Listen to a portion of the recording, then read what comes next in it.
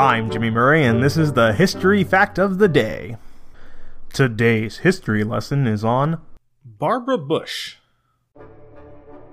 Barbara Bush, maiden name Pierce, lived from June 8, 1925 to April 17, 2018.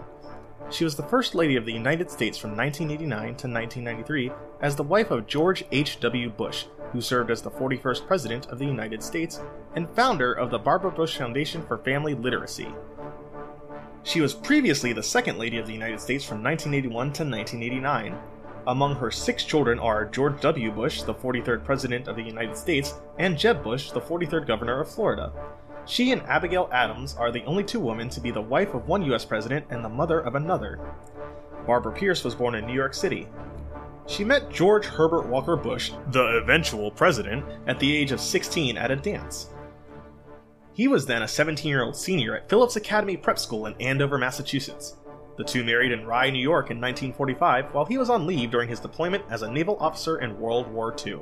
They moved to Texas in 1948, where George later began his political career. Formerly Barbara Pierce, she was a distant relative of the country's 14th president, Franklin Pierce. She wrote 2 children's books, See Fred's Story and Millie's Book.